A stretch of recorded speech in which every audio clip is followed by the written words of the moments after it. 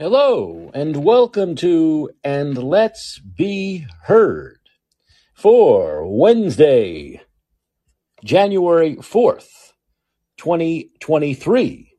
I'm Mike Kachopoli. Okay, still getting in the groove of saying 2023. It doesn't seem right. It's like it doesn't like flow right. I keep on 2022 to me flows more than 2023. Maybe because I said 2022 about 250 times. That could be why. But we are certainly well into the first week of 2023. And I just say the rest of the year can't be like this. The rest of the year cannot have this much action to it. It can't. We need a little bit of a breather. We need a breath. I'm really hoping because we came out of this 2-week Christmas and New Year's coma that people just want to get going again, but we just can't take this. Is just too much. Yes, it's great for me in a selfish way because it gives me things to talk about, right? It gives me a lot to talk about, but it's just I think the country needs a breather here at some point. The first few days of this year have just been crazy. It's nuts. I mean, with the weather situations and everything happening in the House, right? And the Twitter dumps already, 2, 3 already this way. It's crazy. There's so many Twitter dumps, I miss them, right? People have to tell me that there are more Twitter dumps because I missed them. There are so many. It's like one after another, after another, after another. And he's given the work to like 5 or 6 journalists. So I don't know, I got to follow everybody. And my damn Twitter feed, I don't know if anyone else has this problem, but it's not letting me follow other people. It says I'm following too many people and it won't let me follow. So I have to go through my followers, people I'm following. Maybe because I'm following a few more people than are following me. Is that what it is? I got 6,500 followers and I'm following 7,100 people.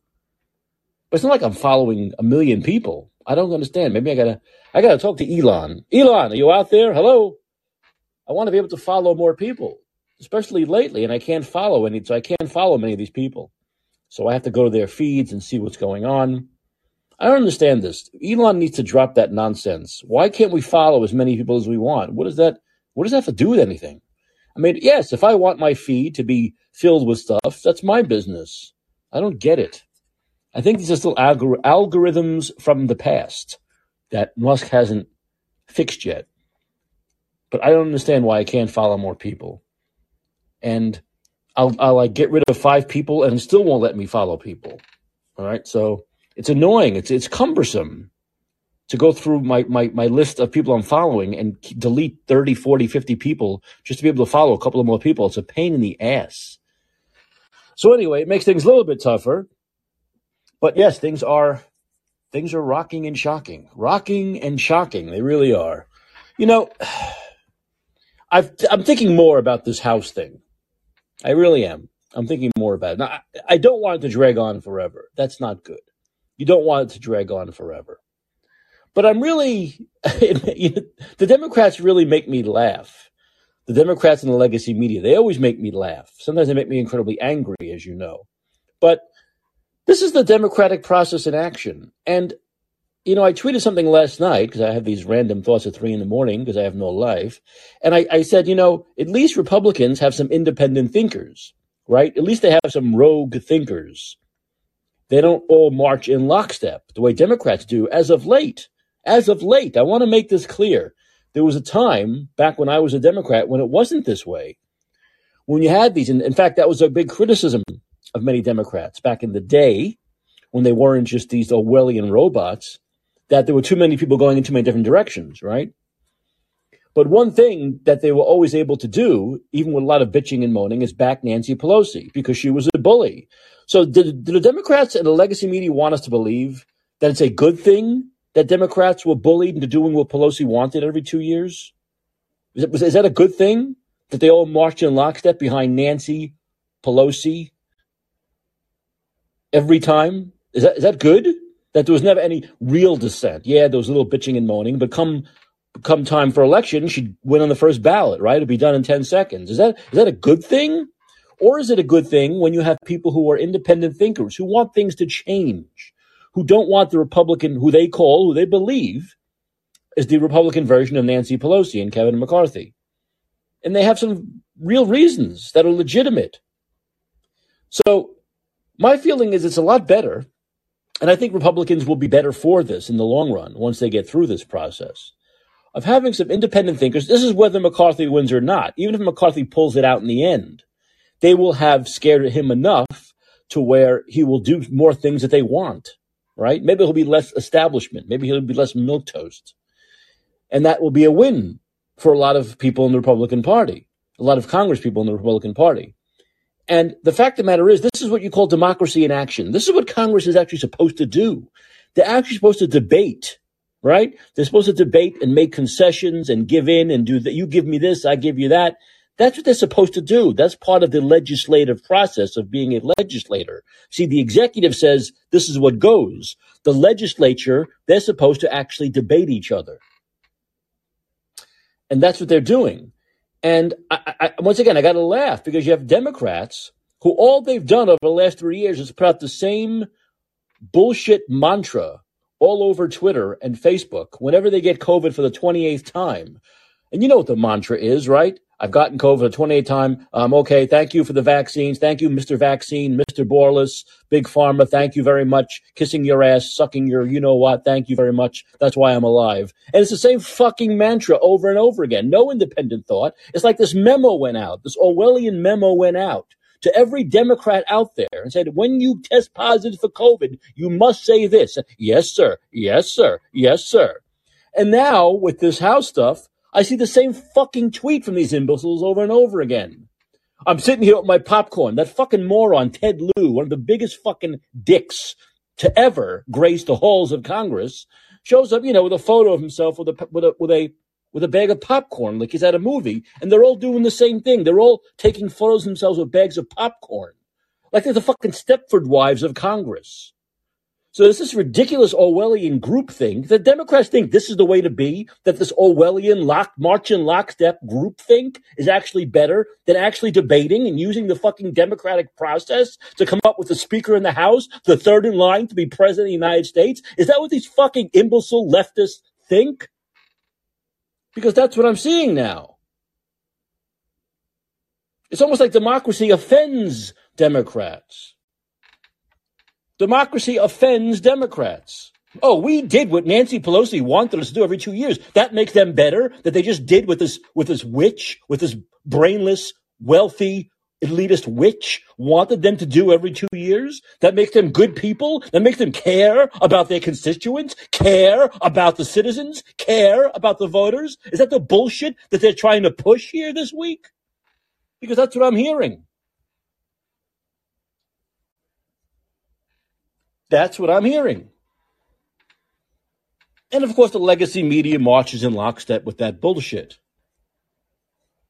They march in lockstep with it. And they push the narrative that Republicans are in disarray. Democracy to Democrats, democracy to the left, and the legacy media is disarray. But this makes perfect sense. This is what we've seen over the last 3 years. This is what we've seen past, let's go back 6 years. This is what we've seen with Trump derangement syndrome and COVID, which is that democracy does not matter. Free speech doesn't matter. The Constitution doesn't matter. The political process doesn't matter. We are the word of God, right? Democrats, Joe Biden, Fauci, we're the word of God. Your Democratic governors are the word of God, and you do what they say.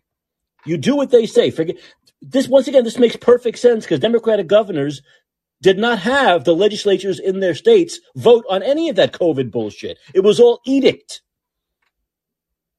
right? So they don't believe in the legislative process. They don't believe in actual democracy. They believe in do as we say. And that extends to do as Nancy Pelosi says, or else you're going to get the fist of Pelosi from Baltimore, whatever the fuck her real name is, Anastasia, her Italian, who gives it? This is not democracy. This is not democracy. Kneeling to the governor, giving in to Pelosi every 2 years because she's Nancy fucking Pelosi, a fucking Italian woman with a big mouth. Who cares? Democracy matters. Debate matters. So they can Ted Lieu can shove the popcorn up his ass.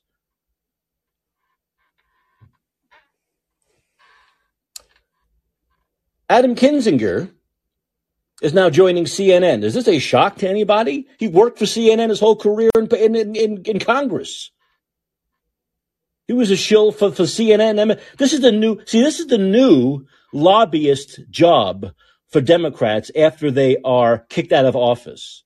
After their constituents finally realize they're full of shit, okay? And they care nothing about democracy, they care nothing about freedom, they care nothing about them, and they kick them out of office. This is the new thing. Remember, the complaint was always that politicians kiss lobbyists' ass, and they become lobbyists once they're kicked out of Congress. This is the new thing for the Democrats now. When they're kicked out of Congress, or when they leave jobs, political jobs, they go to CNN or MSNBC, which proves they basically have been working for them all along. See, January 6th, that whole thing for Adam Kinzinger was just an audition for CNN. His constituents would catch on with a fake phony fraud he is, and he'd lose his job, and then he'd have a job waiting for him at CNN. So it was an audition. And it's an audition for a cheap, low-rating network, which is going down in flames. And if they think their ratings are going to get boosted by Adam Kinzinger, I got a bridge I want to sell them.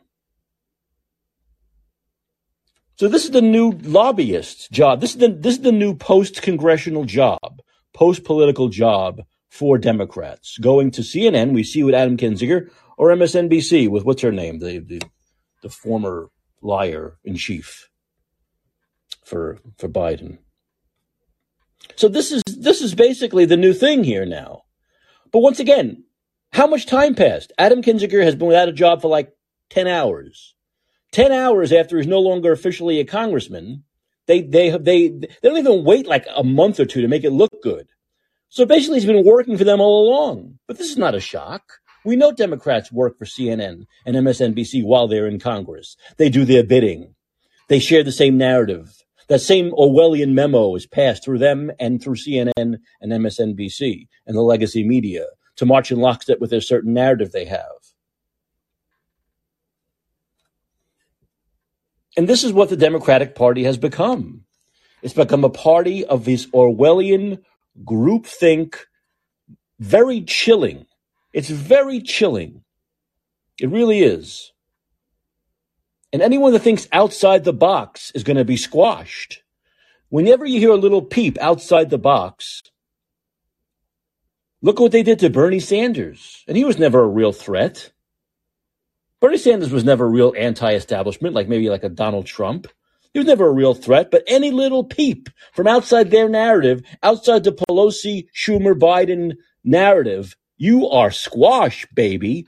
Now, Democrats think that's better than what's happening with the Republicans now? And look, this is not a huge uprising here. This is 20 people, right, out of 222. But at least it's something.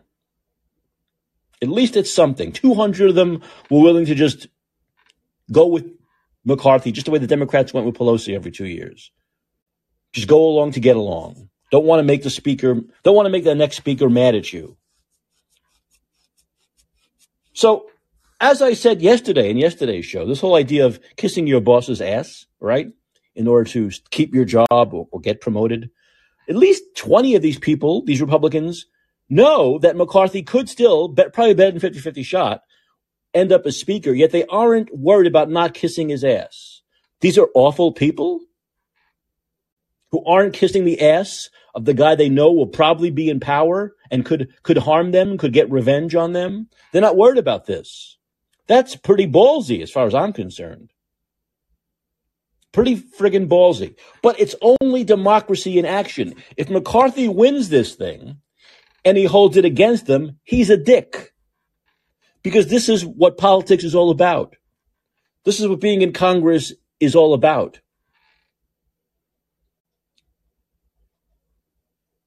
Not just going along to get along or doing the thing you're supposed to do, whatever that means. And that's what we hear from the legacy media all the time. Oh, come on. These people are supposed to do this. Supposed to raise the debt ceiling. You're supposed to do this. You're supposed to do that. No. That's all garbage. And some people want that to be a thing of the past. The old rules. We have a new generation of politicians now who like them or don't like them, agree with them politically or not, agree with them on issues or not. They don't want things the old way. They don't want the status quo anymore. They don't want the status quo anymore. And I think they should be praised for that. Once again, I am not enough. I'm not a Republican, and I'm not enough of an insider in Congress to really know if McCarthy is, just like Pelosi with an R next to his name, that he is a total establishment tool. I don't know that. I can't say that. Yes, he's voted for the money to Ukraine, but 99% of them do.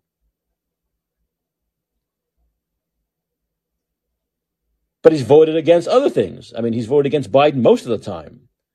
So I don't know if he's a Republican stooge, if he's a rhino. But I do know that those 20 people have legitimate concerns about that. They have legitimate concerns about that. Now, look, there are people on Twitter who just reflexively are going to go with the anti-establishment people and call him a rhino and laugh in his face. I think that's kind of childish. I really do. You know, anything that, once again, there's a problem with anything that reeks of establishment going that way because you just have to be with the establishment. There's also a problem with, always having to be the outsider, always having to be the outlier because it makes you look good or it makes you look important or it makes you look different or it makes you look like a spine, whatever it may be. But I think there's a happy medium here. Okay. And I'm not talking like that. These politicians always claim to want to be moderate, independent, and the voice of reason. I hate that shit. I hate that crap. But to simply just say they must vote for McCarthy because they're supposed to, right? Or just say they have to vote against him because they're supposed to. If you're an anti-establishment, but it's a very mixed bag here because you have Donald Trump supporting McCarthy and still supporting McCarthy. And a lot of these people who are against McCarthy are big Trumpers, right? Because they believe in him as the outsider, the anti-establishment candidate. So it's a very mixed bag. But what it proves about these 20 people is they're not going to march in lockstep with McCarthy, and they're not going to march in lockstep with whatever Donald Trump wants. So that's a good thing. They're not going to march in lockstep with the establishment or the anti-establishment guy. They're going to make up their own mind. They're going to make up, and they want Jim Jordan, most of them. Most of them want Jim Jordan, as I explained yesterday, for the reasons why. That is what they want. Now, will they get it or not? I don't know. I don't know. But the whole idea that there's something wrong with this process is my problem. Forget the names. Take the names out of it to me. The names out of it. The process is the process. It's what the process is supposed to be. I want these hearings to start yesterday. You know that.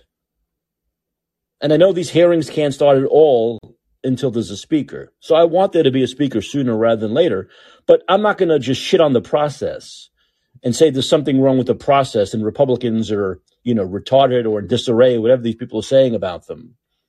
Or these 20 people are selfish and unprofessional, all these ridiculous things that are being thrown at them. I'm not going to say any of that because I believe this is a good process. And I prefer the mindset of being a critic, as opposed to just going along with everything, of that Orwellian mindset the Democrats have these days. That, to me, is very frightening. Much more frightening than 20 Republicans yelling and giving speeches and not wanting to just go along because they're supposed to. I like the idea of the independent thinkers. I like the idea of people saying, wait a minute, let's think about this. Let's have, here, once again, as I've talked about, critical thinking abilities. I like the idea of having critical thinking abilities.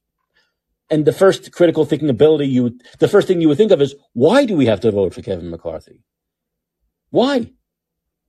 What is the reason why we must, and we're bad people if we don't? Okay, there are those that'll say, and I've heard Newt Gingrich say it, that McCarthy deserves it. As I said yesterday, what does that mean? And Newt went through his resume. Great. He's got a very impressive resume. So what? Why does that mean he has to have the job? Shouldn't he really work for it? And when I mean work for it, I mean get those 20 people on board. Not the people who just reflexively going to go after him, knee-jerk, going to go with him, going to vote for him. There's no hard work in that. He's getting their vote because of his name. How about the people who don't want him? Make them want you. That is doing the real work. Make them want you. If I were in Congress, as I said yesterday, I would go to Kevin McCarthy if I was a new congressperson, or if I'd been there for a while, and I'd say, Kevin, my biggest thing that I want is real hearings. I don't want pro forma hearings like in Benghazi, where it's a slap on the wrist, where you go through the motions, you said we did our job, and there's no accountability. I want real accountability. If the facts and evidence lead there, I want real accountability, like court of law accountability. And if he said to me, Mike, I can give you that, I promise you that, and I believed him, I'd vote for him. If he says, I can't promise you that, I say, go take a shit. That's what I would want. And I'm sure there are several of those 20 that's exactly what they want, because Matt Gaetz said that. He doesn't want another Benghazi hearing where it's all pro forma bullshit, by the numbers, and nothing actually happens. And all you get out of it is a soundbite from Hillary yelling. That's not what they want with these hearings. So I want real accountability. Now, there's this crazy thing going around, of course. This is stupidity. It's amazing how the Democrats and the legacy media can say the Republicans exercising democracy is stupid. But then they say stupid shit like Hakeem Jeffries should be Speaker of the House. First of all, when does that happen? Even with a moderate Democrat. But this guy is like an extreme leftist idiot nut job. Why should he be Speaker of the House when the American people switched the House from Democrat to Republican? The American people didn't want Hakeem Jeffries' party running the House. So why should he be Speaker of the House? Why does he deserve it? It's not like we're talking about, Joe Manchin. This is Hakeem Jeffries. There's a big difference between Joe Manchin and Hakeem Jeffries politically, I think. So that's not stupid season, talking about Hakeem Jeffries being Speaker of the House. And then Ro Khanna, who I usually like, remember he's the one who came out during the Twitter files and was proven to say in emails, this is getting scary. This is like First Amendment violation stuff. We shouldn't go here. So I gave him credit for that. But at the same time, now he's saying he would elect a moderate Republican, not Jeffries, a moderate Republican, whoever they may be, if Republicans agree to a couple of things. And one is to always raise the debt ceiling. I know there are problems with that. But the second thing is their subpoena power will be limited. Buzz. No way. No way would I take that deal. The whole idea of the House is subpoena power. The whole idea of taking back the House was to have subpoena power. The whole idea of Congress, the House, is to be the oversight, is to be the checks and balances, is to bring accountability. There's no way I would give up an inch of my subpoena power. So to me, that's out the door. And coming from the guy who knows there were First Amendment violations, Ro Khanna, of all the Democrats, should be the one who wants these investigations, because he's on record in email saying these are First Amendment violations, and he wants to limit the Republicans' ability to investigate that. Why? To me, that's a total hypocrite. He should be on board with the Republicans. He should be up there grilling people.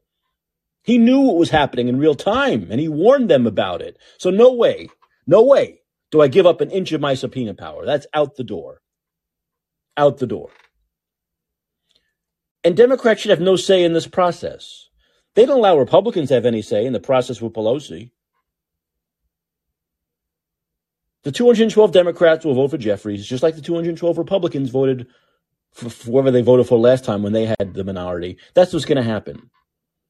So, of course, and look, I expect naive, ignorant Americans to not understand this, but to have the legacy media laughing and saying, oh, look, Jeffries has got two more than McCarthy. Of course Jeffries has got, because there are 212 Democrats, and they all vote in lockstep, because they're all Orwellian, brain-dead robots, and they all voted for Jeffries. So, of course.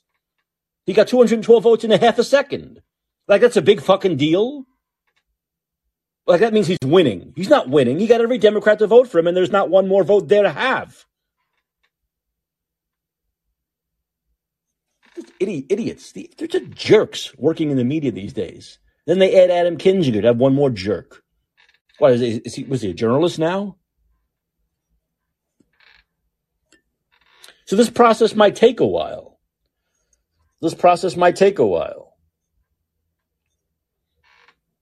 But I think the fact that it hasn't taken this long in about 100 years is not a good thing. They say, this hasn't happened over 100 years. Were they crazy? No, because it's a problem that this kind of thing hasn't happened in over 100 years. That there's always one person that everyone watches, that bullies everyone else and threatens them. Like we know Pelosi loved to threaten people. Like, the Squad, AOC, get in line or else. And that worked. That's a good thing. That's democracy. One woman, one person bullying the whole house, their whole contingent, their whole party into voting for them. And no one having the balls to say, no, we're not going to do that. Or a group getting together and saying, we're not going to allow this. We're not going to be steamrolled by this person, by this woman. That's a good thing that hasn't happened in 100 years. Come on now. This is democracy, people. And sometimes it's dirty. And sometimes it's a little silly. Sometimes it goes on too long, like a bad movie. Or like a good movie that goes on too long sometimes. But, this is the way it goes. But, once again, I always have to point out the hypocrisy of the left and the Democrats and the legacy media, And believe me, we know this. We know that if the Democrats were independent thinkers, if the Democrats had 20 or 30 people who didn't want to vote for Pelosi, the Democrats and the left-wing media, the legacy media, would not be chastising them, would not be saying they're losers, would not be saying they should mark in lockstep. They'd be saying, "Oh, well, they have valid criticisms. The progressive wing has valid criticisms, but not because these 20 people have valid criticisms. They're crazy, Trumpy, nutty outliers that shouldn't be listened to, that hate their constituents." It's such bullshit. In fact, they're trying to do the best for their constituents in a lot of ways, which is trying to get a speaker that's going to get things done that actually improves the lives of the American people and not the select few elites, which is usually the case. And God forbid we shouldn't throw another $1 billion to Ukraine next week. Hey, this is one good thing, right? About no Congress, no more money to Ukraine. Maybe we should keep this way forever. No Congress, no more money to the Ukraine. Not a bad idea. I think what's really funny about it is all the people interviewing everyone in Congress now. Even if you've been in Congress for 30 years, you're congressman-elect because you can't swear anybody in. It's hilarious. So you're hearing like these people who were elected in 1990 being called congressman-elect because they can't be, they become congressman-elect again after January 3rd at noon. I think it's pretty hilarious. Yeah, we have these little idiosyncratic weird things in this country. But it's the way it goes sometimes. And sometimes a once in 100-year thing sometimes it's a bad thing like a virus, but sometimes it's a good thing when you have like democracy in action, all right? When you see the actual process, I believe the founding fathers put it in the Constitution this way. So it happens this way sometimes. So we have the ability to do it this way. This is not illegal. It's perfectly legal. It's perfectly constitutional. It's exactly what the Constitution says should happen to elect a speaker. And I was thinking the other day, well, why the hell did the founding fathers say we can't swear anyone in?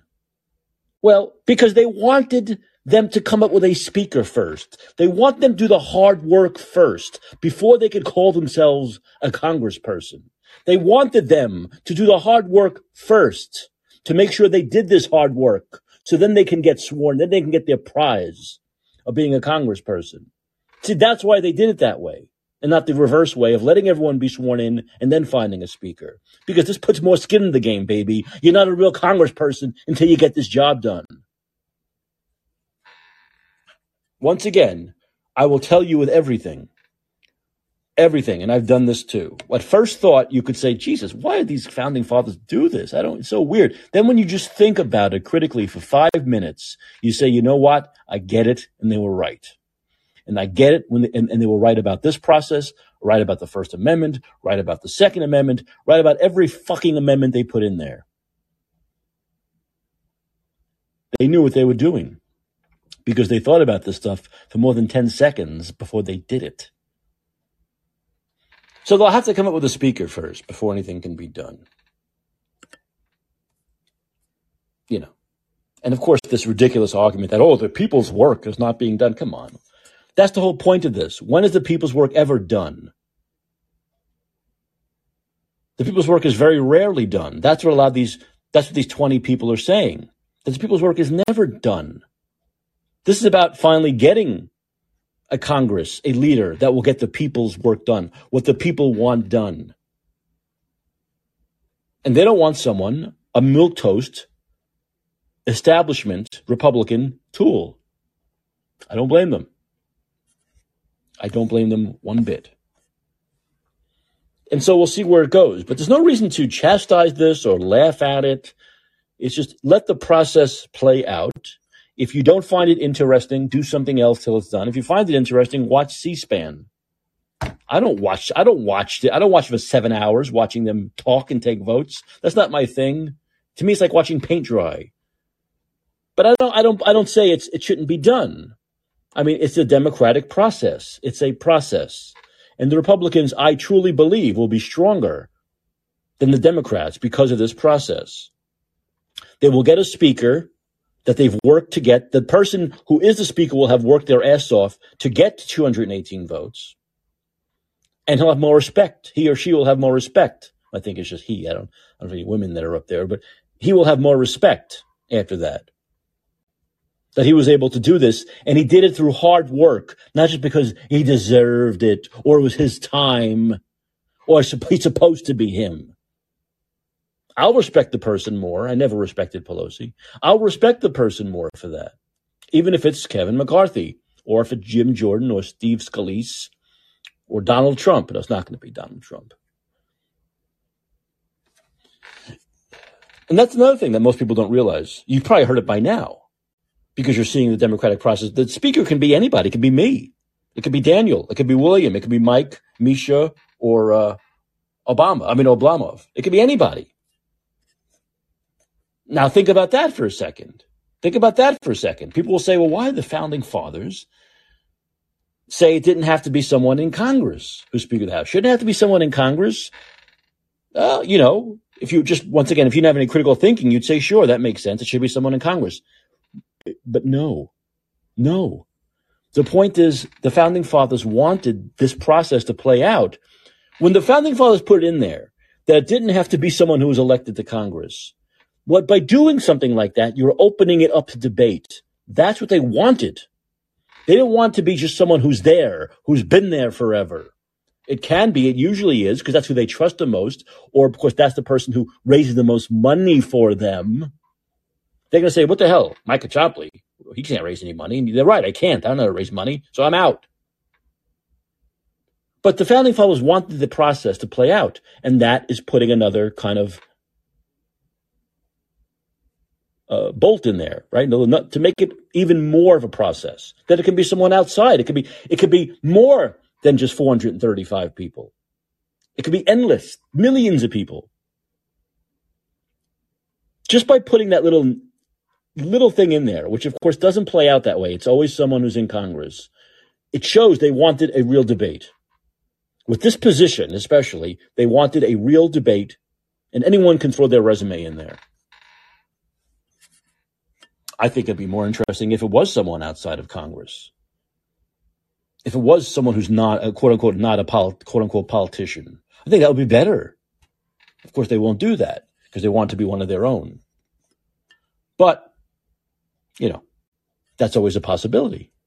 It can be someone outside of Congress, which is why they talk about Donald Trump. But of course, it's not going to be Donald Trump. It'd be interesting. You think Donald Trump could get 218 Republicans? I don't know. Probably not. Not at this point. Maybe the pre midterm election Trump. Maybe Trump of 3 or 4 months ago could have, but I don't think the bruised and dented Trump of the post midterm election could get 218 votes for Speaker of the House. Not at this point. Not at this point. But let's just let that process play out. Really. Really. And the Democrats, like I said, they're full of shit. They're full of shit with their groupthink, with their ridiculous memes and tweets about, we're here eating popcorn. We're eating popcorn. So the meme went out. This is it. The memo went out. The memo went out. You know, there was a time when the left wing would make fun of the right wing. And they would say a memo, because when I was in radio in the 90s, working at the BBC with Bob Grant and Rush Limbaugh, they would always say, the left wing, the Democrats would always say, oh, Newt Gingrich put a memo out, and all of the right-wing talk show hosts have to say the same thing, right? Because you'd hear Rush Limbaugh saying it, you'd hear Sean Hannity saying it, you'd hear Mark Levin saying it, and they say, the memo went out. Well, a memo going out. You talk about memos going out? Look how the memo goes out now when they get COVID, like I mentioned, where they have to put up their tweet about the vaccines being wonderful and keeping them alive. Or now with the same memo going out that everyone mentioned popcorn, all Democrats, there had to be a memo. Someone, Pelosi must have written it, or Hakeem Jeffries. All Democrats must tweet about having their popcorn and watching the show. And they're all doing it. That is to me chilling. Chilling. That there's no independent thought. That one Democrat says, fuck you. That one Democrat puts up a tweet saying, I got this COVID 7 times. What's up with these shitty vaccines? Not one. Not one. So to me, that's the frightening part. That groupthink, Orwellian think, is the most frightening thing that's happened to the Democratic Party. The number one reason why I'm out and will never go back. The number one reason why millions of people are out. Maybe most people who left the party can't put it into words. I'll put it into words for them. That's the biggest reason. Because a party that used to be the party of independent thought, of fractions, of never being able to decide anything because everyone was thinking in a million different ways, is now the party of incredible, at some point, and was it Trump that did it? This is where maybe you have to call in and help me.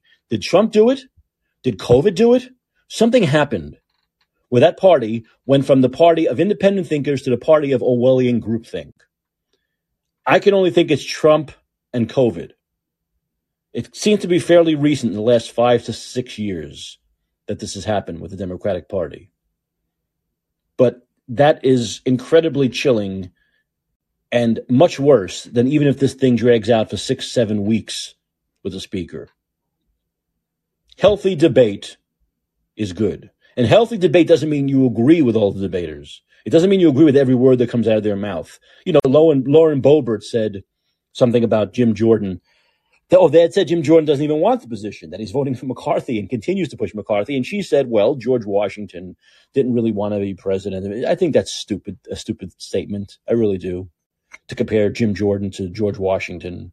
That George Washington didn't want to be president and eventually was, coerced or, convinced. But once again, I don't agree with those words necessarily. I think it's a silly comparison, a silly analogy. But so what? So what? At least there's some thought outside the box. At least there's some critical thinking that we don't want the same old again. And we've always talked about this on the show a million times. 90% of my callers, the Republicans are the same, the Democrats are the same, the Republicans take over, they do nothing, then the Democrats take over because the country's tired of the Republicans, they do nothing, and then the country's tired of the Democrats and the Republicans, and back and forth. And they're right about that. On a lot of 90% of the issues, they're right about that.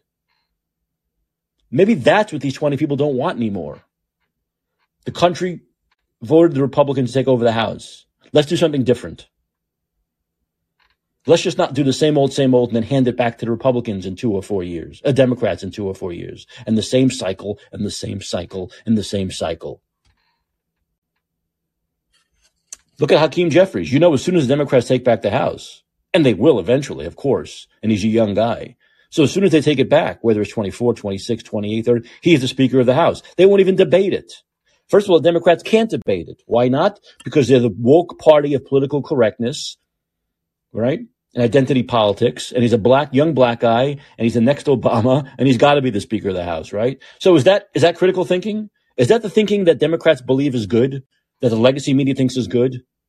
That it's just his time because he's a young black guy, and they can't be anybody else. Between now, even if the Democrats don't take back the House for a decade, there's no one there between now and a decade from now who can challenge him. It's got to be him. It's owed to him. Why? Why is it owed to this young extreme leftists? Why? Because he's young and black and speaks well. Didn't they say that about Obama? Oh, yeah, Biden said that about Obama. He's black and he speaks well. What a shock, huh? That was Biden's words, not mine, by the way. So once again, the Democrats are full of shit. The legacy media, as usual, is full of shit. On every issue, they're always full of shit. I can't think of any issue where they've been right lately in the last 10 years. I can't. Every issue, they find the full of shit position to take.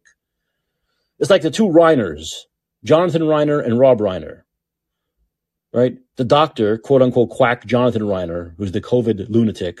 And of course, Rob Reiner, who's the total, knee jerk leftist meathead. And that's the kind of people they seem to want in their party. The Reiners. It's like, and I'm going to transition to this, and this, believe me, it's totally makes sense. So I talked about this yesterday.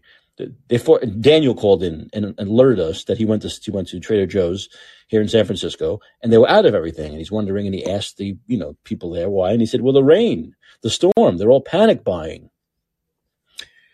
And of course, I knew it because I'm from New York, and I know that 9 out of 10 times, and lately 10 out of 10 times, it seems like the weather models are getting worse as they get more technologically advanced. Every time they call for a big snowstorm, it doesn't happen. Okay? They don't. They call for an 8 feet of snow. People go buy milk and bread and this and that, and you get 8 inches of cloudy. It happens every fucking time. It happens 3 or 4 times a year. So I don't believe them either. I don't believe the weather. I don't believe the government. I don't believe anybody. So they call for this huge storm in San Francisco. Actually, they said San Francisco is the bullseye. It's the bullseye of the combination of the cyclone bomb and the tropical juice. And oh my God, I said it's not going to happen. And the rain started 24 hours ago, and it's been light to moderate rain and little wind for the whole time. So it's never happened. And I knew it wasn't going to happen. Yet people were panic buying. They were going crazy. The electricity was going to be out in the city for 8 weeks, and once again, no critical thinking abilities that this doesn't happen in the city. It doesn't happen. There might have been places outside the city as usual, but the mayor, London Breed of San Francisco, goes on TV and says state of emergency. So, it didn't happen here. What's her excuse going to be? That happened somewhere else? But she's the mayor of San Francisco. Why did the mayor in San Francisco call for this big alert when nothing happened in San Francisco? Because this is the new thing now, right? With COVID and hysteria. Go crazy. Hair on fire. Go crazy. Fear. Hysteria. That's all they know. State of emergency. Bring in money. Bring in more money that we're going to spend on something else. Because we didn't need it for COVID or the storm because neither was a real emergency. So this is the game they play all the time. And so Daniel was upset about that because he knew it was bullshit before it happened. I knew it was bullshit before it happened. And today I'm walking. I go to the gym. Yes, I went to the gym in the drizzle. I know. I'm a hardy guy from New York. So I walked to the gym and it was raining and the winds were 10 miles an hour. I went to the gym. And as I'm walking back from the gym at about, what time was it? About 4:00, I pass a little coffee shop, independent coffee shop. And I think, well, why is no one, every time I pass that coffee shop at about 4:00, there are 30 people in there and no one's in there and the lights are off. And I said, what the hell's going on? Did the power go out? And I look and there's a sign on the door and it said, oh, today's hours, we're closing at 3. They didn't even have they were so embarrassed. They didn't even say because of the rain. They didn't say because of the weather. They just said today's hours are till 3 as they usually close at 5:30. So late. That's late for San Francisco. They couldn't even stay open until 5:30. They closed at 3. Why? Of course, because of the storm, right? Because of the impending mega conglomeration of Hawaiian juice and a bomb cyclone. And they closed, and I took a picture of it, and I posted on Twitter, and I said, this is San Francisco. This is San Francisco where they forecast rain and wind, and stores close early. Meanwhile, in Minnesota, 2 feet of snow, and they're going to the fucking hockey game. This is, once again, this is part of groupthink. This is part of just believing everything the government tells you. believing everything the government tells you. Well, why would the Weather Service lie? Well, not that they don't lie, but the models suck. We've made no progress since I think the 18th century on predicting weather. We might as well do the old way, where like people from our neighbors, from neighboring states, they tell people and they just spread it. And by the time it gets to us, the storm is here. It's the same fucking thing. And I know it's always wrong. And what happened today? A little bit of rain and wind. I've seen storms 10 times worse. I've seen storms worse here, but certainly worse on the East Coast. And everything was out of stock. I went to Walgreens and all their potato chips are gone. That's what people decided they needed to buy. Potato chips. We can't go. There were people actually tweeting. Some guy tweeted to like Uber Eats. People going to be delivering tomorrow? I get my food delivered to me. I can't do without Uber Eats for a day. This is where I live. I really, truly got to get out of this place. It's a crazy house. And it really just proves these people here are snowflakes with no intestinal fortitude. God forbid I'm living here and a real thing happens like, let's say, the earthquake of 1989. God forbid that happens now. These people here would just sink into the earth. There was no intestinal fortitude here. It's like Daniel said. I see Daniel wants to come on. Give me 1 second. This is like the pussification of liberal cities. I say the pussification of America, but like I said, in Minnesota, very left, very Democrat city, 2 feet of snow, and they're walking to the fucking game. Here they forecast rain and wind, and they close their stores early. And people on Twitter, oh, but Mike, you're so mean. No, this is what you call caring about your workers' rights, workers' safety. Safety from what? Liquid falling from the fucking sky? And these people actually believe this. So what, in Minnesota, there's no worker safety? They opened up the hockey rink. They played a hockey game. A non-essential thing they did with 2 feet of snow. Here, a little bit of rain and wind for 10 hours, and they closed the stores. Why? Because they don't care about workers' rights in Minnesota? In Minneapolis, there are no workers' rights? These people are crazy. With me. Yeah, San Francisco used to be all about erotica, and now they're all about neurotica. I love it. You've just trademarked something there, I think. Yeah, they didn't skip a beat either in that transition. Here's my day while San Franciscans were cowering in their apparently windowless abodes. It's like they all live in huts. They all live in freaking condos, man. It's not like they're living like in these low-lying, like no one has a fucking basement. So it's like everyone's living in these condos here on the 80th floor and they're worried about rain. It's insane. Yeah. They're insane. So after finishing my work day, I put on my running shoes and headed out to the Panhandle. And like I usually do, I run and walk. And I'll run a mile at a time. It's just whenever I feel like it. It's just kind of when the spirit moves me, as our mayor says, I will run. And so I went out and ran about 6 and walked about 6 in total. About half of it was in the rain, no big deal. About half of it was this beautiful, beautiful evening, where the street was slightly wet. And I had it timed perfectly, so it was late. It was probably around 9 o'clock, so I didn't spend my usual 45 minutes to an hour at the calisthenics area. So I quickly got in 100 chin-ups and 200 dips, and passed by the pike push-up because the ground was wet and it was getting late, and I headed home. There, I probably on my walk, total walk of and run of 12 miles, saw on the streets maybe 6 people. Mm-hmm. Yes. There was no traffic. There was no traffic either. I mean, there was no traffic. Yeah, pussification doesn't go near far enough. Yeah, of course not. Of course. It was a little light to moderate rain the entire time. And maybe an hour of it I would have called moderate rain. And I get my shoes on. I usually take an old pair of shoes when it's a day like this because I anticipate that within 3 miles, no matter what I do to avoid puddles, my feet are going to be soaking wet for the next 10. So I just count on it, and just head out and try to enjoy outdoors no matter what the weather is. It's hard to keep me indoors, But and yeah, it's just. I at one point I stopped in because I was a little peckish, as they say, and stopped in and got a bag of jalapeno chips. And as I am purchasing the chips, I hear some newscaster, weatherman, going on and on and on about how terrible the weather is. And I look at the cashier, sorry, and I look up at the mhm. uh, TV that's playing overhead. And I look back at him and I look up just to call his attention to the TV. And he goes, "Yeah, I know." Because it's absolutely gorgeous out there. The Well, rain had already fallen. this is like this Baghdad Bob journalism that, if people don't remember, maybe I'm too old. Baghdad Bob was the guy in Iraq who worked for Saddam Hussein. Who there's a video of him saying there are no American tanks coming here, and behind him, about half mile behind him, you see about 7 American tanks. Writing. So this is called this. Now we say Baghdad Bob when the journalist or someone in the news says or a politician says something's not happening that is so obvious to the world that it's happening.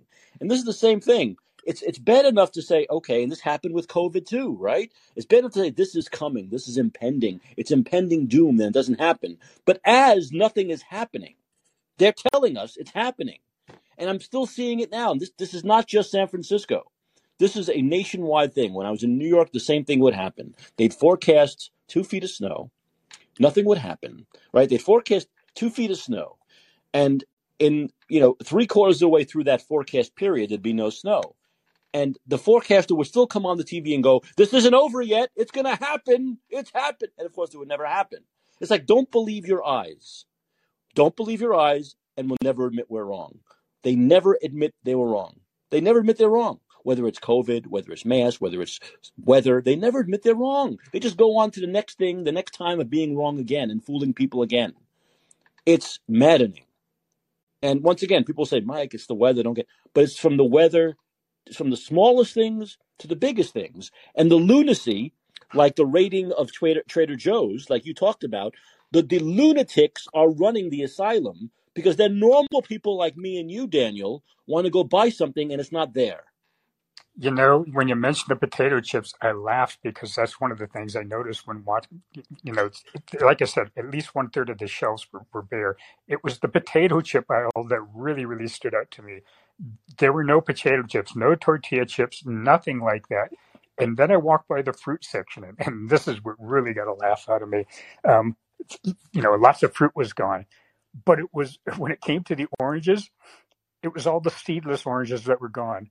They didn't touch the seeded oranges, and I just thought immediately, it's like these people they're doing this panic buying. They think they're going to run out of food, but they can't be troubled to pick seeds out of oranges. The No, rest of of the course. oranges are all gone, but they're not going to buy these ones that they're going to pick the seeds out of. Well, and that's true. But what's also true is the whole idea of like the potato chip, the junk food aisle being sold out really says the whole deal, right? Well, we're just going to sit on the couch and continue to get obese, continue to get fat. We're worried about COVID so much that we're going to get fat, right? We're worried about food not being available, so we can eat potato chips for the next 3 days. That'll sustain us. The potato chips will sustain us. It's so absurd. It's so Yeah, I absurd. should have checked the alcohol aisle as well when I was in there, but I never go down that aisle. Well, alcohol. I think it was alcohol, junk food, and toilet paper that really went big time during the COVID craziness of the spring of 2020. So that tells you all you need to know about this country. It tells you all.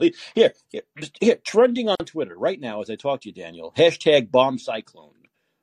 Did you see a bomb cyclone? I saw no cyclone of any kind whatsoever, and I was hoping to. I mean, I would love to have been out there walking in anything called a cyclone. That would have been fun to talk about. But yeah, totally missed that. Damn. And the politicians say the same thing over and over again. And this is, once again, this extends back to COVID. When they're totally wrong and people get hurt by it and stupid things happen because of it, they don't admit they're wrong. They said, well, better safe than sorry. Better safe. That's how you say instead of saying I'm a stupid fucking moron that doesn't belong in this position, you say better safe than sorry. That's the new way of not having to say you're wrong. Better safe than sorry. I think I'm going to use that. Can an average person use that to their boss when they do something wrong? Well, boss, better safe than sorry. Yeah, go find another fucking job. Yep. And with that, I'm going to be signing off. But first, I want to clear something up that came up yesterday after I had tweeted something. Bill was correct. That I ran competitively and I was a skinny runner at one time and a skinny cyclist at one time, and I competed cycling as well competitively during grad school. And so you guys got that wrong. It was me. Gator possibly as well, but that was definitely one of my comments in the comment section. So just wanted to clear that up. Now I'm not skinny anymore. I decided to change that, and I'm having fun doing that at my age. So Daniel looks like Jack LaLanne. Don't let him fool you. But the thing is, Daniel, you really now you don't in your new political ideology you have. You don't really like these. You don't like these current bicyclists, do you? I mean, they can be kind of annoying. They can be kind of leftist. No, I have a lot of respect for cyclists, and my son competes for the UCSD team cycling, and I love cycling. It's a great sport. I wish that. Are people riding bicycles in bus lanes? Is that cycling? I don't know about that. Well, I wouldn't cycle. People, there's cycling for the sake of training and for road racing, and there's cycling for the sake of commuting. I think that we have to do better protecting a cyclist in all communities. Over my short career as competing as a cyclist, I was involved in a number of very ugly incidents, and I started carrying a .22 caliber weapon for the first time in my life that was holstered underneath my riding jersey because of so many incidents. People get really ugly in their cars. They just like in so many other situations where there is some degree of anonymity, get person behind a wheel, and their behavior can get really ugly really quick. I've got lots of stories to tell you about that. People need to respect cyclists more. Cyclists need to respect the laws more. You see cyclists that are competitive cyclists, those are the ones you're likely to see obeying every single traffic law. The ones that are the commuters, those are the ones that are flying through because they just don't have a good sense of how quickly things can go tits up on a bicycle, and it can be a split second, a wink of an eye. You can be riding along, and boom, you're down on the ground, and there's no one around you. It's just you and the bike, and it's how precarious bike riding can be. And you need good bike handling skills to navigate them, especially weather like this. And yeah, I just wish cyclists and motorists would respect each other more. There's just some weird psychology that goes on in both of their heads, and the world would be a better place if, at least on the road, if there was greater respect for everyone on the road, pedestrians, everyone. Greater respect for everybody. Yeah.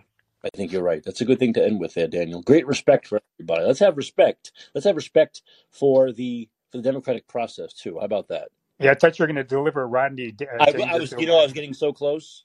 I was getting so close. All right, have a good night. Right, you too. All right. I'm looking on Twitter, and I talk about hypocrisy from the left, and I like Fox News, but Sean Hannity's full of shit too. I mean, first of all, he totally gave in on the Trump thing, right? I mean, he was talking for 2 years on his show about how Trump was cheated. Then he goes in front of Congress, wherever he went, and he said, "Oh, I never believed that he was cheated. I never believed him." So he total pussy. But then he has on Boebert today, and he asked her, if you don't have a name for a speaker with 30 votes, is it time for you to withdraw? In other words, if you don't have a real name of someone you want. And she said, I'm not going to withdraw. And he said, I feel like I'm getting an answer from a liberal. Well, he's totally full of shit for a couple of reasons. One is he's not getting an answer from a liberal. As I just explained, and as Sean Hannity should know, it's the left that just marches in lockstep with no dissenting thought. They're the ones who just voted for Nancy Pelosi every 2 years, no matter what. A little bit of chatter here and there, but at the end, they all voted for Pelosi on the first ballot. So, and he criticized it. This is how full of shit Hannity is on this. He criticized Democrats. How many times did they criticize Democrats having no independent thinkers and not standing up to Nancy Pelosi and just reflectively voting for her? So that was bad. But just not voting for McCarthy, just voting for McCarthy is good. That's fine. You see, there's the hypocrisy on both sides. I'll always point out hypocrisy on both sides. He's being full of shit, Sean. He's being full of shit. And I think one of the reasons is simply because he probably just likes Kevin McCarthy. He likes Kevin McCarthy. And people say, oh, it's personal. People who aren't voting for him, it's personal. Well, personality has a lot to do with everything. Of course, personality matters. Personality matters in the workplace. Sometimes your boss will give a job to someone who's more qualified than you are because he personally likes that person better than you. And that's just the way it is. And there's nothing you can do about it. You can fight harder to get a new job. You can wait for a new boss. But that's life, baby. That's life. And so in politics, there are going to be personal conflicts. It's nothing wrong with personal conflicts. There's nothing wrong with that. That's part of life. And politics is part of life. And the people in Congress are human beings, right? So they're going to have these personal grudges sometimes, these chips on their shoulders sometimes. And sometimes, if that's the case, the person has to work harder to get that person's vote. And there's nothing wrong with that. Let's stop saying that the human element doesn't matter, that you should just totally put the human element aside. That's not the way life works. Bill, how you doing tonight, Bill? Bill, are you there? Hey, Mike, can you hear me? How's it going? Good. I was down in the Substack. I was reading Steve Kirsch's Substack over again regarding the ball player that got hurt. But I'll start with the most current thing. Interesting to hear about. I thought I read it was Daniel that did the cycling and the biking. but that's amazing. That's crazy that he's 65. He did 12 miles today. That's terrific. Yeah, every day. He does it every day. It's an obsession. It's an obsession. That's a lot. That's amazing. So, anyway, I had posted in the live chat, and sometimes the chat's kind of funny. Sometimes it seems like the more people post in, then things get bumped out. But oh no, it's still there. Do you remember Dylan Rattinger when he was with CNBC? Absolutely, sure. Yeah. Remember the rants he was doing about getting money out of politics and yes. whole movie? Yeah. All the time. Man, he was awesome, wasn't he? That was like 2011, I think it was. Yeah, he was really good. I don't know where that guy is today, but boy, I miss hearing that. Didn't they send him to the cornfield because he wasn't marching in lockstep? Yeah, they sent him to the cornfield. Yeah, because I remember back in the day when I was watching the Young Turks, they would put him on sometimes. Mm-hmm.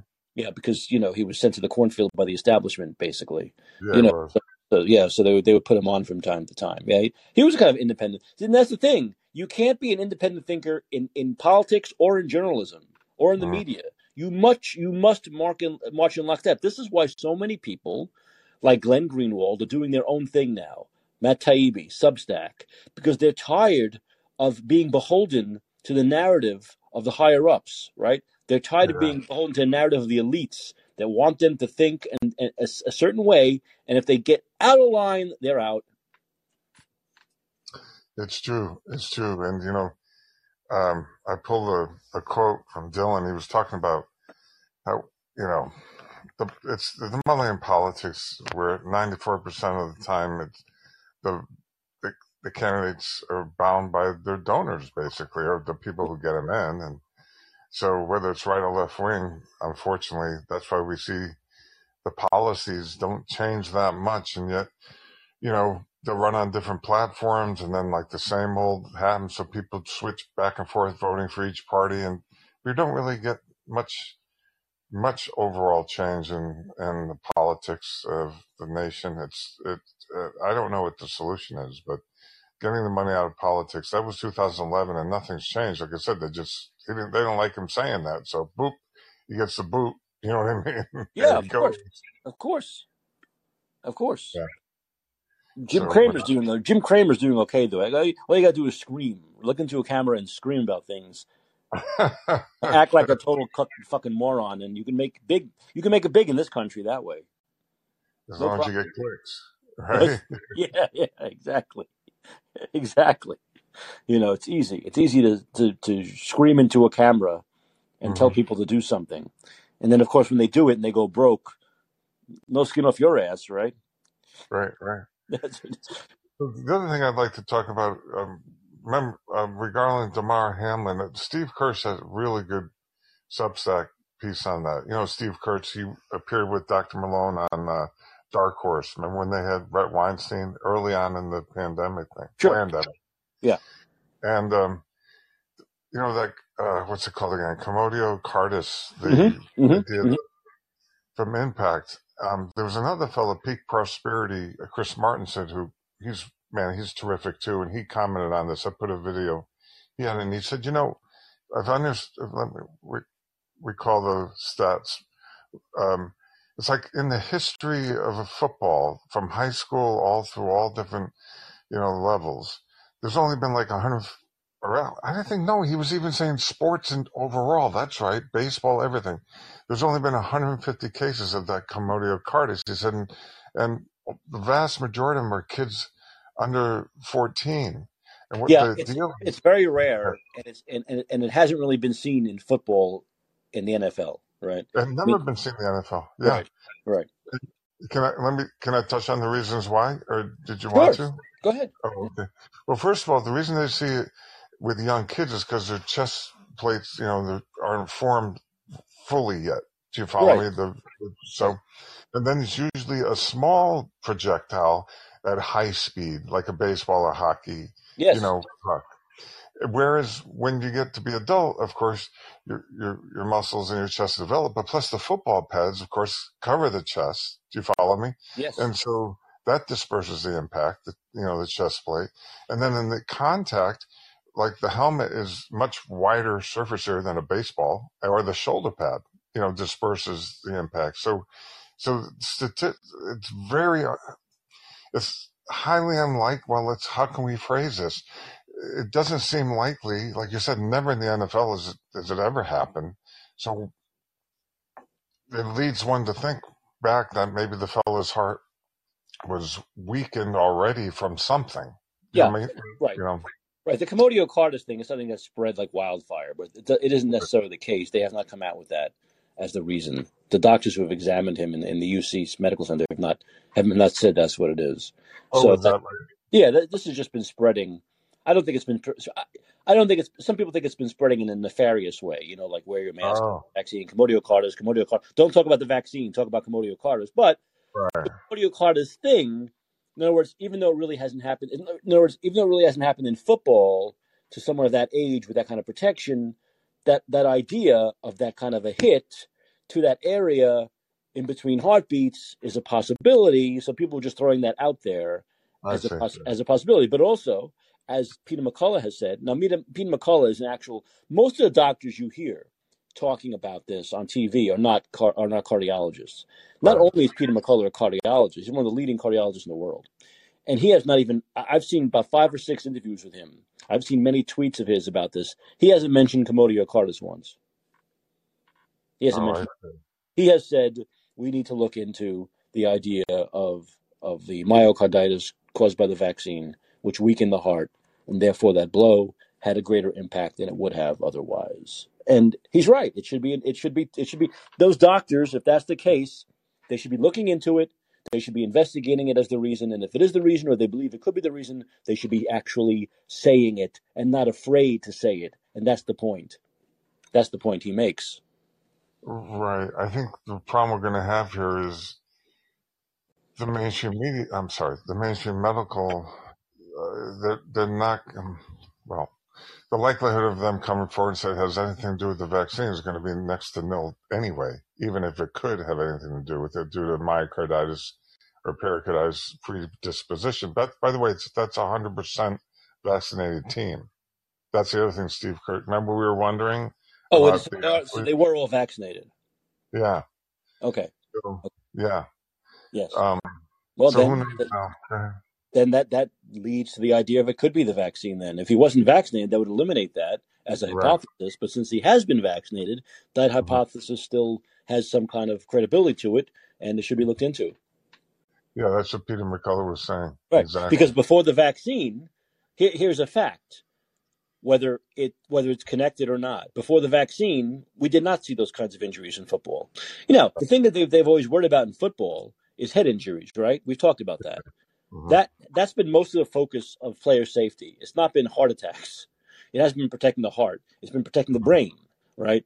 So that's a common thing in football that you're not surprised about. But this was surprising because it hasn't happened before. Exactly. Ever in the NFL, apparently. Another possibility, which has been thrown out by some doctors, is that it's not commotio cordis and it doesn't have to do with the vaccine, but he could have had, as we see sometimes, that that underlying heart problem that is not detected. Oh yeah. That's from childhood or birth that's not detected, and then something like this happens and it rears its ugly head. So that's also a possible. Once again, no one is saying, including McCullough, that it's absolutely the vaccine, but that is a real possibility now. Because what we know about that vaccine and weakening the heart muscle in young people and athletes, so it should absolutely be out there and talked about and looked at. I agree. Yeah. Now, from what I understand, they have him on a ventilator. He's laying on his chest. Yes. And he did suffer some long enough deprivation of oxygen where he wasn't breathing on his own. Right. So that's hopefully, God willing, that heals somehow. From what I understand, they're more concerned with the possibility of lung damage than brain damage. Oh, is that right? Yes, because the amount of time wasn't that long. In other words, for most people, when that kind of thing happens, if you're in your apartment, you're done. Right. But he was in a situation where that was the best place to be for that to happen outside of a hospital. Because of come on, look at all the text. They have everything. They have all the ambulances and doctors ready to go. I mean, they were on him in seconds. So they were able to resuscitate him in the amount of time. Most doctors say it was so fast that there's probably, first of all, a really good chance of recovery, totally. And they're not really worried about brain damage. They want to be able to see how much damage happened to his lungs, which he went from 100% oxygen to 50% oxygen in about, less than 24-hour period of time. That's a good sign. As far as him needing, I think he's breathing partially on his own now. So, look, these things are very touch and go for the first week or so, but it looks like things are trending in the right direction. That's good news. Yeah. Now, tell me I'm a little confused as to how this could harm his lungs. What am I missing when you said they're concerned about lung damage? I guess the lack of, once again, I'm not a doctor, I'm guessing the lack of breathing on his own. The lack of oxygen to his lungs? Lack of oxygen. Yeah, I would think the same kind of, in layman's terms, the same kind of damage they worry about lungs with a respiratory virus, right? Where they need to put someone on a ventilator to help them breathe. I guess it's the same kind of idea that they haven't been able to breathe on their own for a certain period of time. So that's what they're saying. That's what I heard. That they're more worried about lungs than brain. That's what I've heard. Okay. That's what I heard. So more will be revealed. We'll pray for the guy. Hopefully. Yeah, I think his age and the fact that he's healthy, that all plays into him having a better prognosis than older people who have that. For sure. Yeah. So I don't think he's going to play football again this year, but I don't think it's out of the. If he recovers, I don't think his career is over. He could play next year, possibly. So. Yeah. It all depends. It all depends if it was something that is if it's something that's a heart issue, right? That he's had his whole life that they just caught now, it might be tough for him to play. It all depends what the doctors think, I guess. But we'll see what happens. If it was just an isolated kind of an incident based on a hit, who knows? I think it all depends on how much damage his heart has. If they can trace it back to him having a heart defect from childhood or birth. So it probably all depends on what happened, what caused it. Yeah. I You know. guess we'll know more soon enough. I'm sure Peter McCullough will stay on top of it the best Yeah, he can, and of Steve Kirsch. course. Absolutely. Absolutely. Hey, Well, Bill, all right, thanks. Mike. Bill, thanks for the call. I appreciate it. Yep. You're welcome. Thanks. Thank All right. All right. Okay. Okay. Who do we have here? Is this Maria? Maria, you're on and Let's Be Heard. How are you? Good evening. Good evening. Can Bill come back and the three of us can talk? What do you want to say? Let me know what you have to say. Then we'll decide on that. But what's up? Did you want to say something? Did you want to respond to something he said? Well, I mean, you covered three different topics. You covered independent media journalists and, the incident with DeMar Monday night, which was a really scary event. Mm-hmm. Very, very scary. Sure. Of course. No doubt. Well, and I don't even know what I want to contribute. Well, I definitely want to talk about where the potential of independent journalists to save us from corporate media. Because I have not watched corporate media for about 2 years now. Mm-hmm. It's just the Matt Taibbi, Useful Idiots, Gray Zone, Brianna Joy Gray, and, some others. But, I refuse. And to tune into Fox, MSNBC, CNN, I'll not do it. I don't blame you. I don't blame you. Did you used to watch that stuff? Is that the stuff you used to watch? Well, I mean, when I was a kid, I really loved CNN and MSN, I'm sorry, 60 Minutes. Yes. You mean when it was more real news, when it wasn't basically just political activism like it is now. I mean, yeah, they didn't get ratings.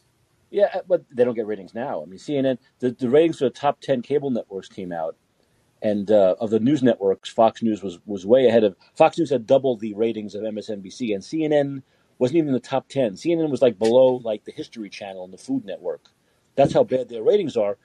And I think the new guy who took over CNN knows that and wants them to go back to what he wants to do. And I think this is almost impossible in this day and age. Is he wants CNN to be what it was under Ted Turner, which is more hard news, and he thinks because MSNBC and Fox are more opinion news that he could corner the market with somewhere people can go to see real news. But there's so much purging he's going to have to do with CNN in order to get that accomplished. Now, remember, the problem is, Maria, is that people like Don Lemon had very big contracts.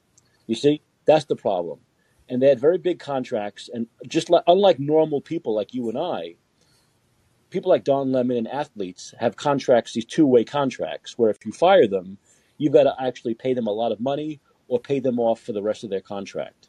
So that's the problem. So Don Lemon worked up a nice, juicy contract where if they just let him go, they probably have to pay him millions of dollars for years. And they don't want to do that. They want to get something out of him. So what they did was they took away his show, right, his own show he had at nights, which is a big deal to have that kind of a show, and they put him on like a morning news show with other people. And what I would predict is they're doing that just till he finishes his contract, then they'll let him go. But they want to do some work for the money they're paying him. So that's the problem. You still have him there, and he's still very much a political activist, an extreme left political activist. And so he knows they're not just going to, he knows he can get away with still doing his garbage because they're not going to fire him because they want him to work for that money. If they fire him, they got to pay him.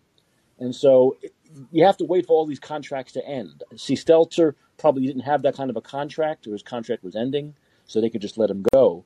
But they're going to have to purge all these people, and it's going to take a while, you know. And then there are others like marginal ones, like Anderson Cooper. I'm not sure if I keep him or not. I think he's the best of the worst. I think Anderson has the ability to do straight news.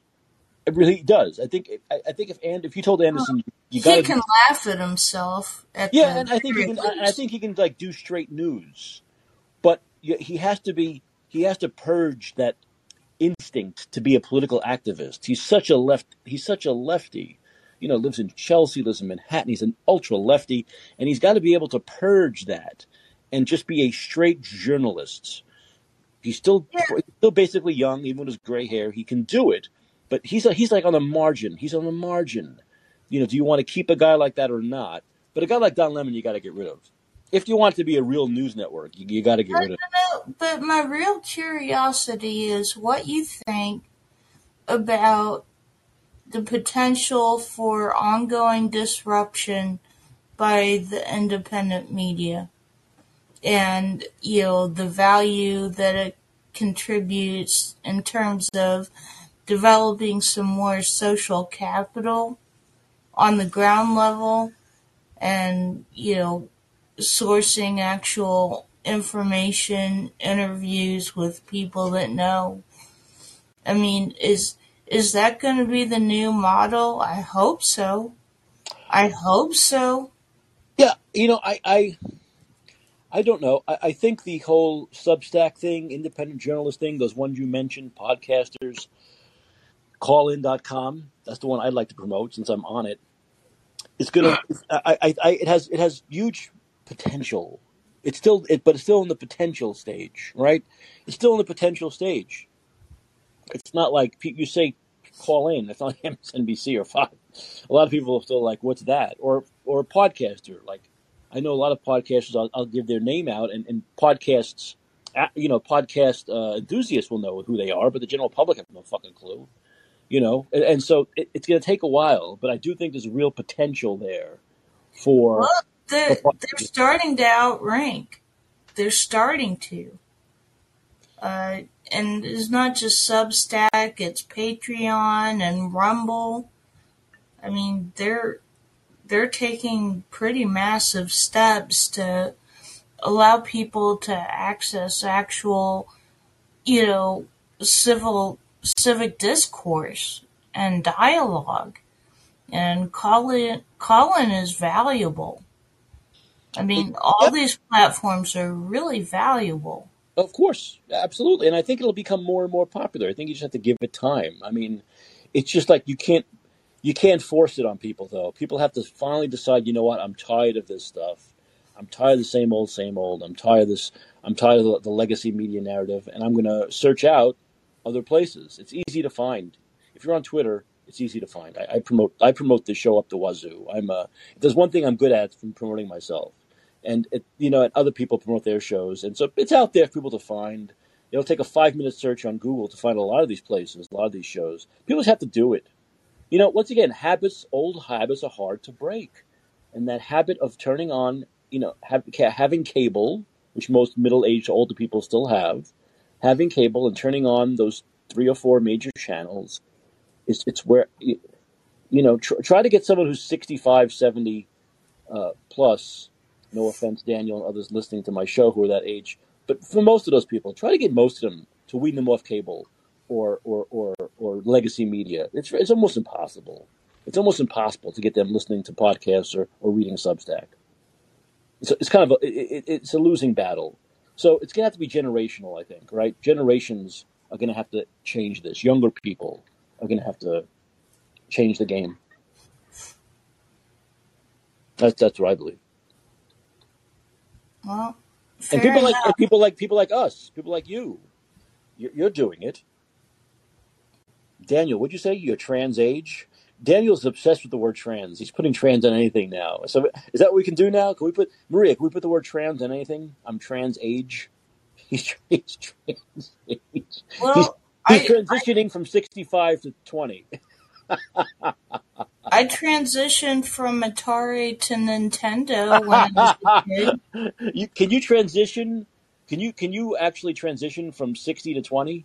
Can you become your? Can you identify as a 20-year-old if you're 60? I guess you can. Who's going to stop you these days? I don't think anyone's going to stop you these days, other than Mother Nature. Mother Nature is very powerful. Very powerful. Yeah. I have one of my oldest and best friends is out in Silicon Valley doing a lot of AI stuff.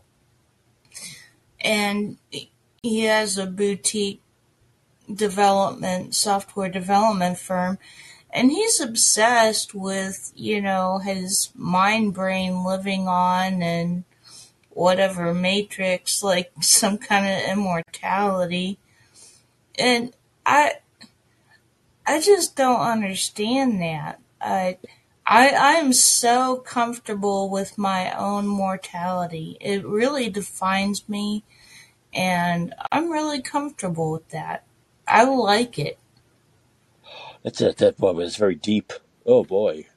I don't want to be infinite. I would get so bored. Oh, forget it. Well, infinite. Infinite is an interesting idea. I don't want to get too deep down this rabbit hole, but infinite would be like if you had enough money, whatever that is, to last forever. But how could you have what's forever? How much money would last forever, right? But if you had a lot of money, if you had Elon Musk's money, you could be pretty infinite. You could last for a pretty long time. And you could also find things to do, right? You can find things to buy, things to change. Look at how Elon has changed. Look at Elon. I don't know how old is Elon. I don't know. 50? 45, 50, 55, whatever he is. He's still basically a young guy. And look at what he's done. He has changed Twitter. He has exposed all this stuff. He's done something really good. And so Elon Musk could probably do that at 137 years old, too. So if you have enough money and enough to do, I think that forget my life. Forget it. No, I couldn't. I'm like you. I get too bored right now. But I think that some people, if you have the money, the wherewithal, and you want to be an entrepreneur and constantly buy things and change the world, I think you could go for a very long time. Now that would be being perfectly healthy, right? You'd have to forget about being promised to live forever. You'd have to be promised. Elon Musk isn't 73. 73. It's ridiculous. Is that what money buys you? You're 73. You look 43. But if you what was I saying? If you infinity has to be health wise also, right? You have to be promised perfect health, right? Who would want to live forever but have to go through several illnesses? That wouldn't be fun. Well, those aren't even my metrics that I think about. Not money or age. I think about quality of experience, and that's what I care about. And quality of experience, especially if it's or dependent on other human beings, I don't want it. Not for all eternity. I can have a really nice dream or experience, listening to some really amazing music, and I can feel as much infinite as I want to with those specific experiences. I can hug on my daughter and love on her, and that's as close to infinite or eternal as I want to get. Hey, look! I just looked up Elon Musk. This is insane. Elon Musk and I have something in common. He is exactly 2 weeks older than I am. He was born exactly 2 weeks before me in 1971, and we're both cancers. How crazy is that? I just looked it up now. So he's exactly my age. He's 51.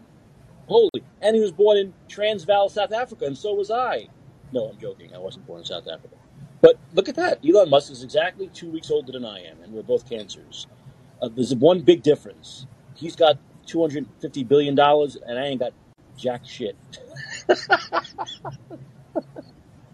So hey, so much for being the same sign, right? Do you believe in that stuff? That's a crock of shit, isn't it? Astrology.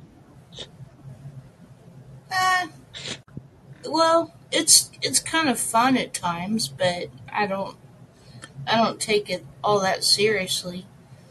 But then again, I definitely behave like a Libra. Yeah, Isaac says both cancers indeed. Isaac, if only I had his money. If I had his money, I'd be perfectly. That would be great.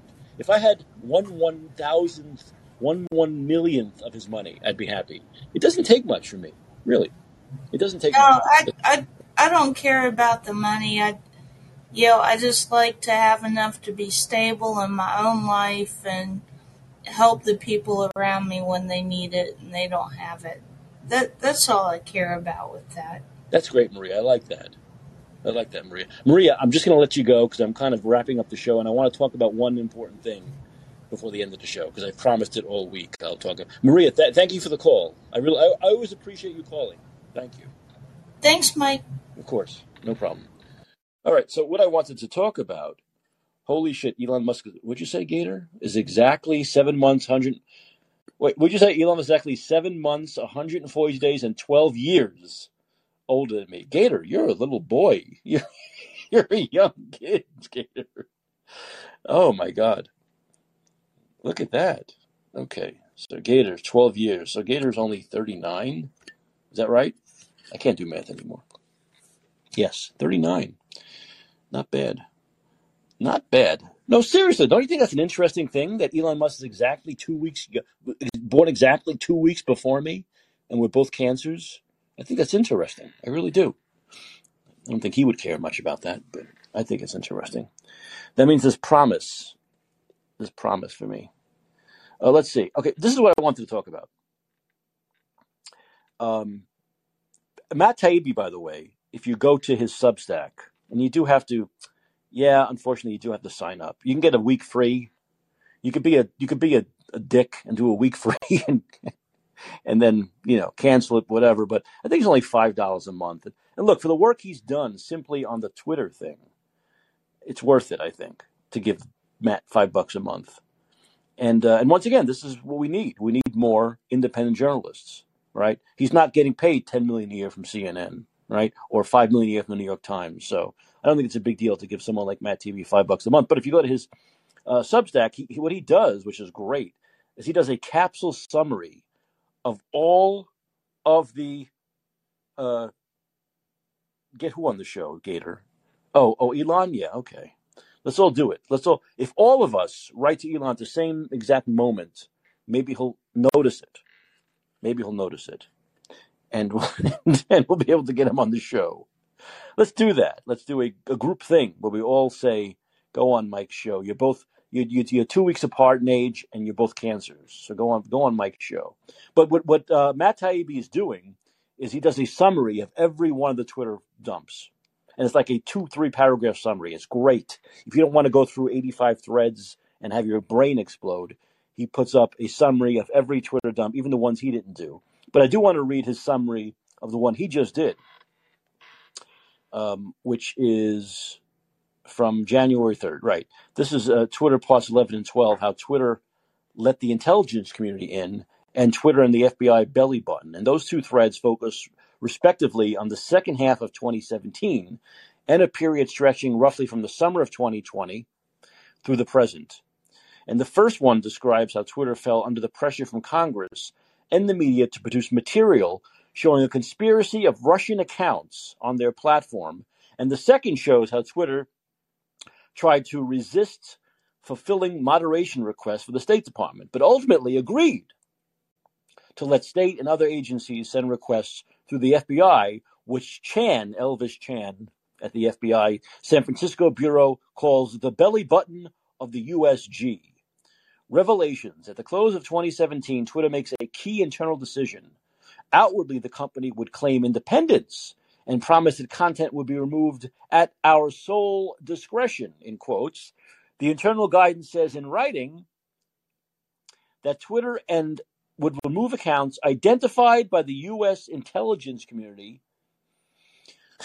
as a state-sponsored entity conducting cyber operations.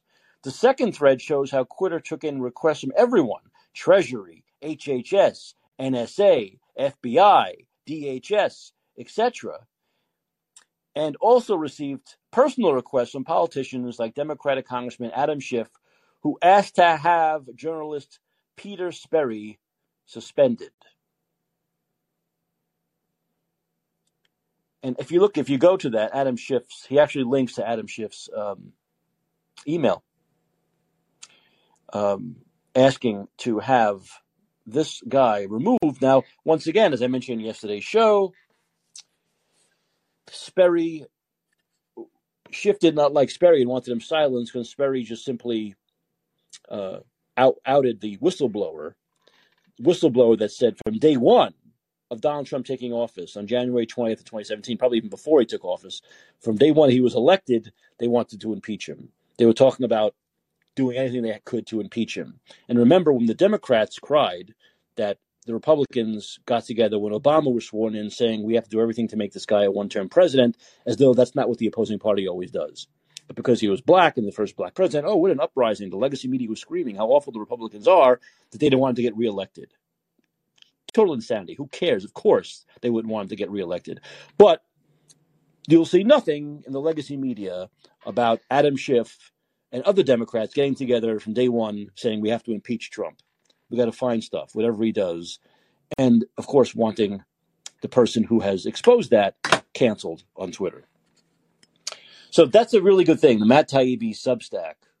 And how all these agencies, how Twitter basically became a conduit for all these agencies to just censor whatever they wanted. And remember, we had the FBI in San Francisco, 80 FBI agents that were there just basically to censor American citizens. They put them in the right place, San Francisco, to censor Americans. That's what the 80 FBI agents that you paid their huge salaries and pensions and health benefits or to, while there are real criminals, while there are people stabbing people in Idaho, where there are real terrorists who want to kill us, where there are people out there who shank police officers in Times Square who are actually really terrorists who want to go and fight for Al-Qaeda and fight for the Taliban, fight with the Taliban, when there were actually these real people and these real cases. 80 FBI agents in San Francisco, led by Elvis Chan, were there to censor us. And so all these agencies were let in. They let them all in. When what they should have done from day one is simply say, no. You go to a judge, just the way they went to a judge to get a court order to raid the Idaho guy's place in Pennsylvania. You go to a judge, you get a court order that says we must release this information, and we'll release it. Other than that, you get gots on a stick from us. If they had done that from day one, none of this would have happened.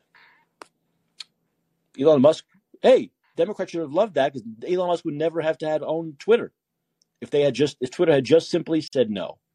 Go through the legal channels to get any information from us. But they loved it. These little techie nobodies loved sucking up and they felt like they were part of the FBI. They were like playing like they're 8-year-olds. They were playing FBI. They were playing CIA. They loved it. They were going to lunch and dinner and given $3-4 million from their agency to do this shit for them. And it got bigger. It's like a little lie gets bigger and bigger. This got bigger and bigger and bigger. And it became so overwhelming that these actual assholes at Twitter were finally saying, look at our inbox. My inbox is inundated with requests. Oh, my God. Because you let them in. Because you let the wrong ones in. And that's what happens.